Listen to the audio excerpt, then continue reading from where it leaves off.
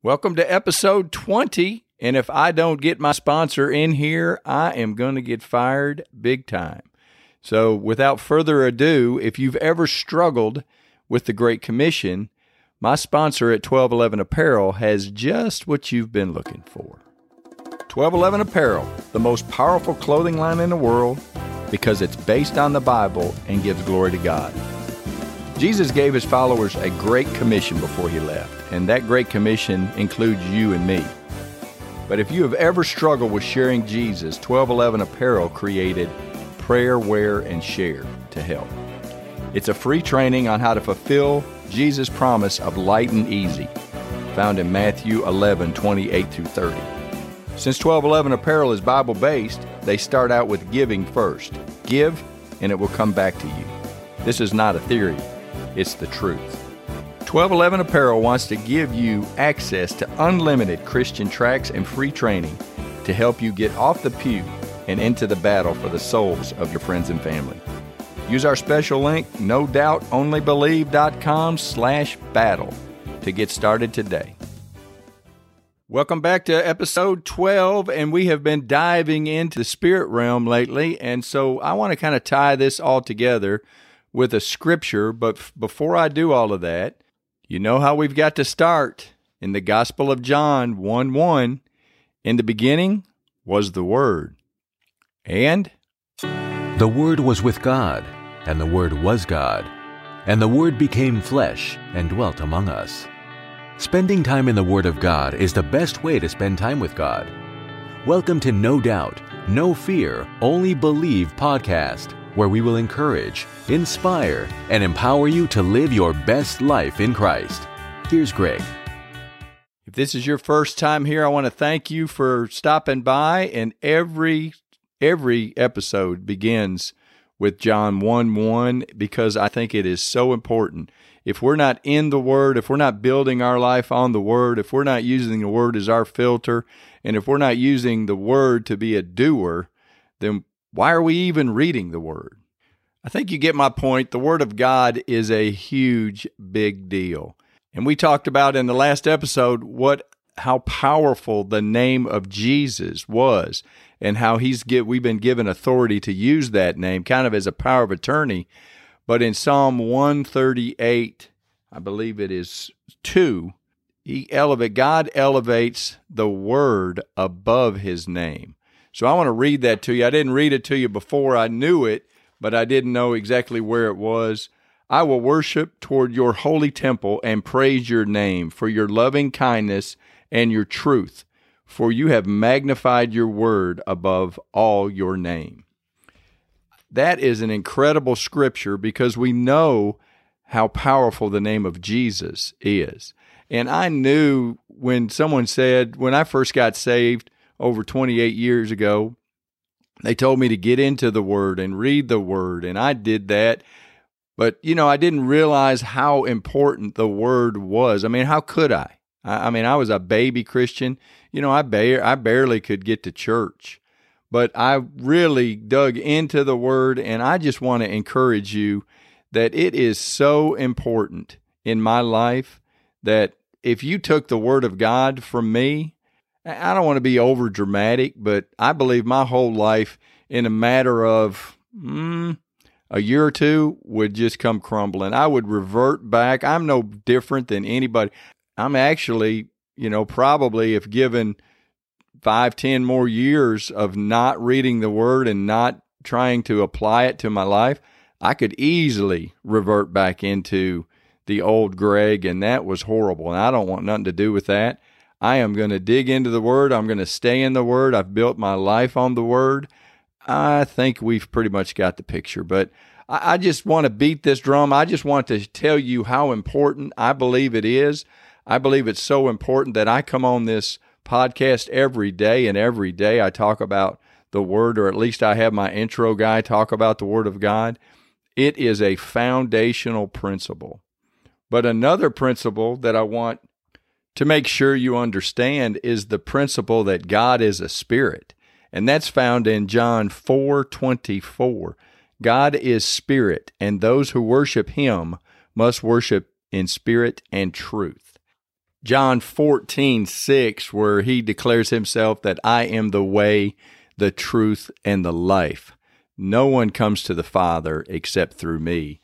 And, tying it all back in together, because I've been talking about the spirit realm, and I introduced you to the angel in Revelation 10, where he's holding that little book, got a foot in the water and a foot on the land, and he's wearing a rainbow for a hat. You remember the guy.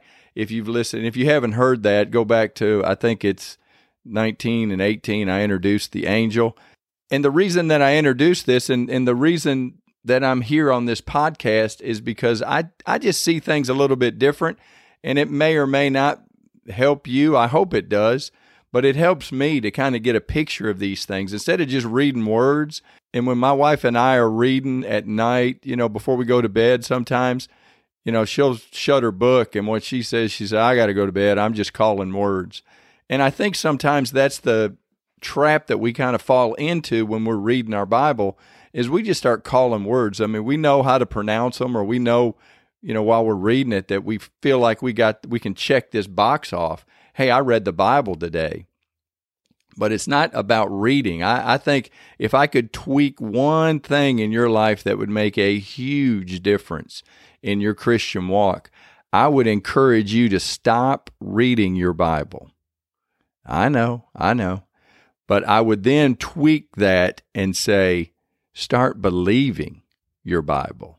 Stop just reading it and start believing it. Now, to believe it, it's going to take a little bit more work. It's going to take a little bit more, I don't even know the word I'm looking for, but faith, maybe, is that the word? It's going to take a little bit of faith, or a lot of faith, to when you make that declaration. And I just wanted to show you what a sense of humor God has, because when I declared that I was going to believe the Word of God, I didn't care what I read.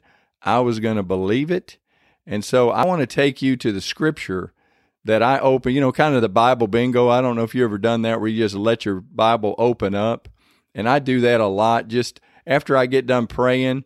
And if I don't have a book or a scripture or something that I want to dig into, I kind of do the old Bible bingo. I just open my Bible up, and wherever it falls, that's where I start reading. And I always ask the Holy Spirit, what do you want me to know? Because He wrote the book. I mean, you can open your Bible up anywhere and start reading, and it's God inspired. Whoever wrote that part wrote it through the inspiration of the Holy Spirit. But I want to open up, and I want to read the part that I read right after I made the declaration that I'm going to believe everything about the Bible. Now, the verse that I opened up to, now I'm going to butcher these names because English, you remember, if you've listened in a previous episode, English is not my first language. I think it's redneck or Bubba Ease or something, but I'm not real good at reading and writing like probably y'all are. But I'm going to go, it's in 2 Samuel 23, verse 8, and it was where it started describing David's mighty men, and we're going to pick it up in verse 8. These are the names of the mighty men whom David had: Joshua-Behabbeth, the Techmanite, chief among the captains. He was called Adino the Eznite, because he had killed 800 men at one time. I want you to stop whatever you're doing, and I want you to picture killing 800 men. And I'm just want you to just figure, and instead of killing, I know that's kind of morbid or kind of might be a little too aggressive for, you driving down. I mean, we don't need to be thinking about killing stuff. And I don't even want to start talking about the Old Testament and the New Testament. I'm just telling you, when I sat down and said I was going to believe everything, instead of killing 800 men, and he had probably a sword or a spear, he did not have the atomic bomb or a machine gun.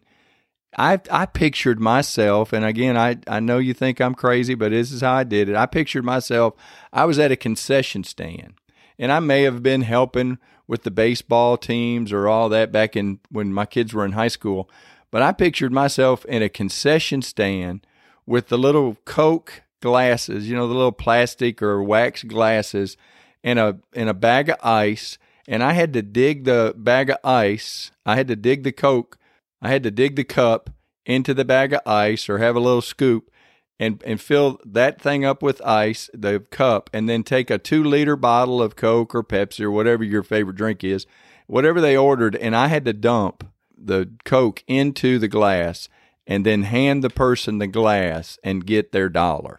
And I started imagining, because the thought came to my head, wow, 800 men. And so the next thought that came to my, that's kind of hard to believe. Now I want you to remember that I just made that declaration that I'm going to believe everything that I read. So then I had to stop. I didn't just call words. I stopped and I started picturing, now how in the world does something like that happen? So then I'm picturing this guy, and I'm not trying to picture the guy killing people, but I mean, he's killing people, 800 people. I'm serving 800. I got 800 people in this line that I'm serving Cokes to, and I'm scooping the ice. I'm doing it by myself because it didn't say this guy had help. This was number 1 on David's Mighty Men list. So this was the baddest man. He killed 800 people at one time. And so I'm picturing this, trying to believe it and trying to figure this out and trying to get a picture of this in my head. And I'm serving Cokes. I got a line of 800 people, and I'm scooping the ice. I'm pouring it. I don't have any help. I'm taking the money. I'm serving 800 people. If I serve one person every minute, I have served 60 people in the first hour. I have served for 10 hours. If I don't take a smoke break, I don't smoke. But if I didn't take a smoke break and I don't take a bathroom break, in 10 hours, I have served 600 people. And I'm like, wow. So I've got to spend another 200 minutes, which is another 3 hours. So it's over 13 hours of me serving Cokes to serve 800 people in one day. And so my point that I'm trying to make is as you read your Bible and as you read and you start believing this, I'm not saying that it's going to be easy. I'm saying the Christian walk is simple, but it's not easy. Jesus said, and I can't remember they're all kind of running together, but they're up online. I did a whole podcast, but it's in Matthew 7, I think it's 13 and 14. Jesus never said the Christian walk was going to be easy, but it's worth it. I'm telling you, it's worth it. So I just kind of wanted to pull all this together. I wanted you to see that God, the God that we serve, Father God, is a spirit. We have got to figure this spirit realm out. We've got to figure out, we got to use our faith. We've got to be able to picture things. And to do this, we've got to learn how to fight in the spirit. We've got to learn how to battle in the spirit realm, because Satan is going to try to drag you into the physical realm and use all your senses, and he's going to just beat the fire out of you if you're going to allow him to bring you into the physical realm, and he's going to whoop up on you. But if what we're going to try to do is win the battles of life and win the daily battle, we have to do it in the spirit, and we need to learn how to fight in the spirit. We need to learn what our weapons of the warfare are, and we need to get ready, because it's a battle. Whether you're fighting it or not, life is coming. And if you haven't noticed, it's getting a little bit more fearful.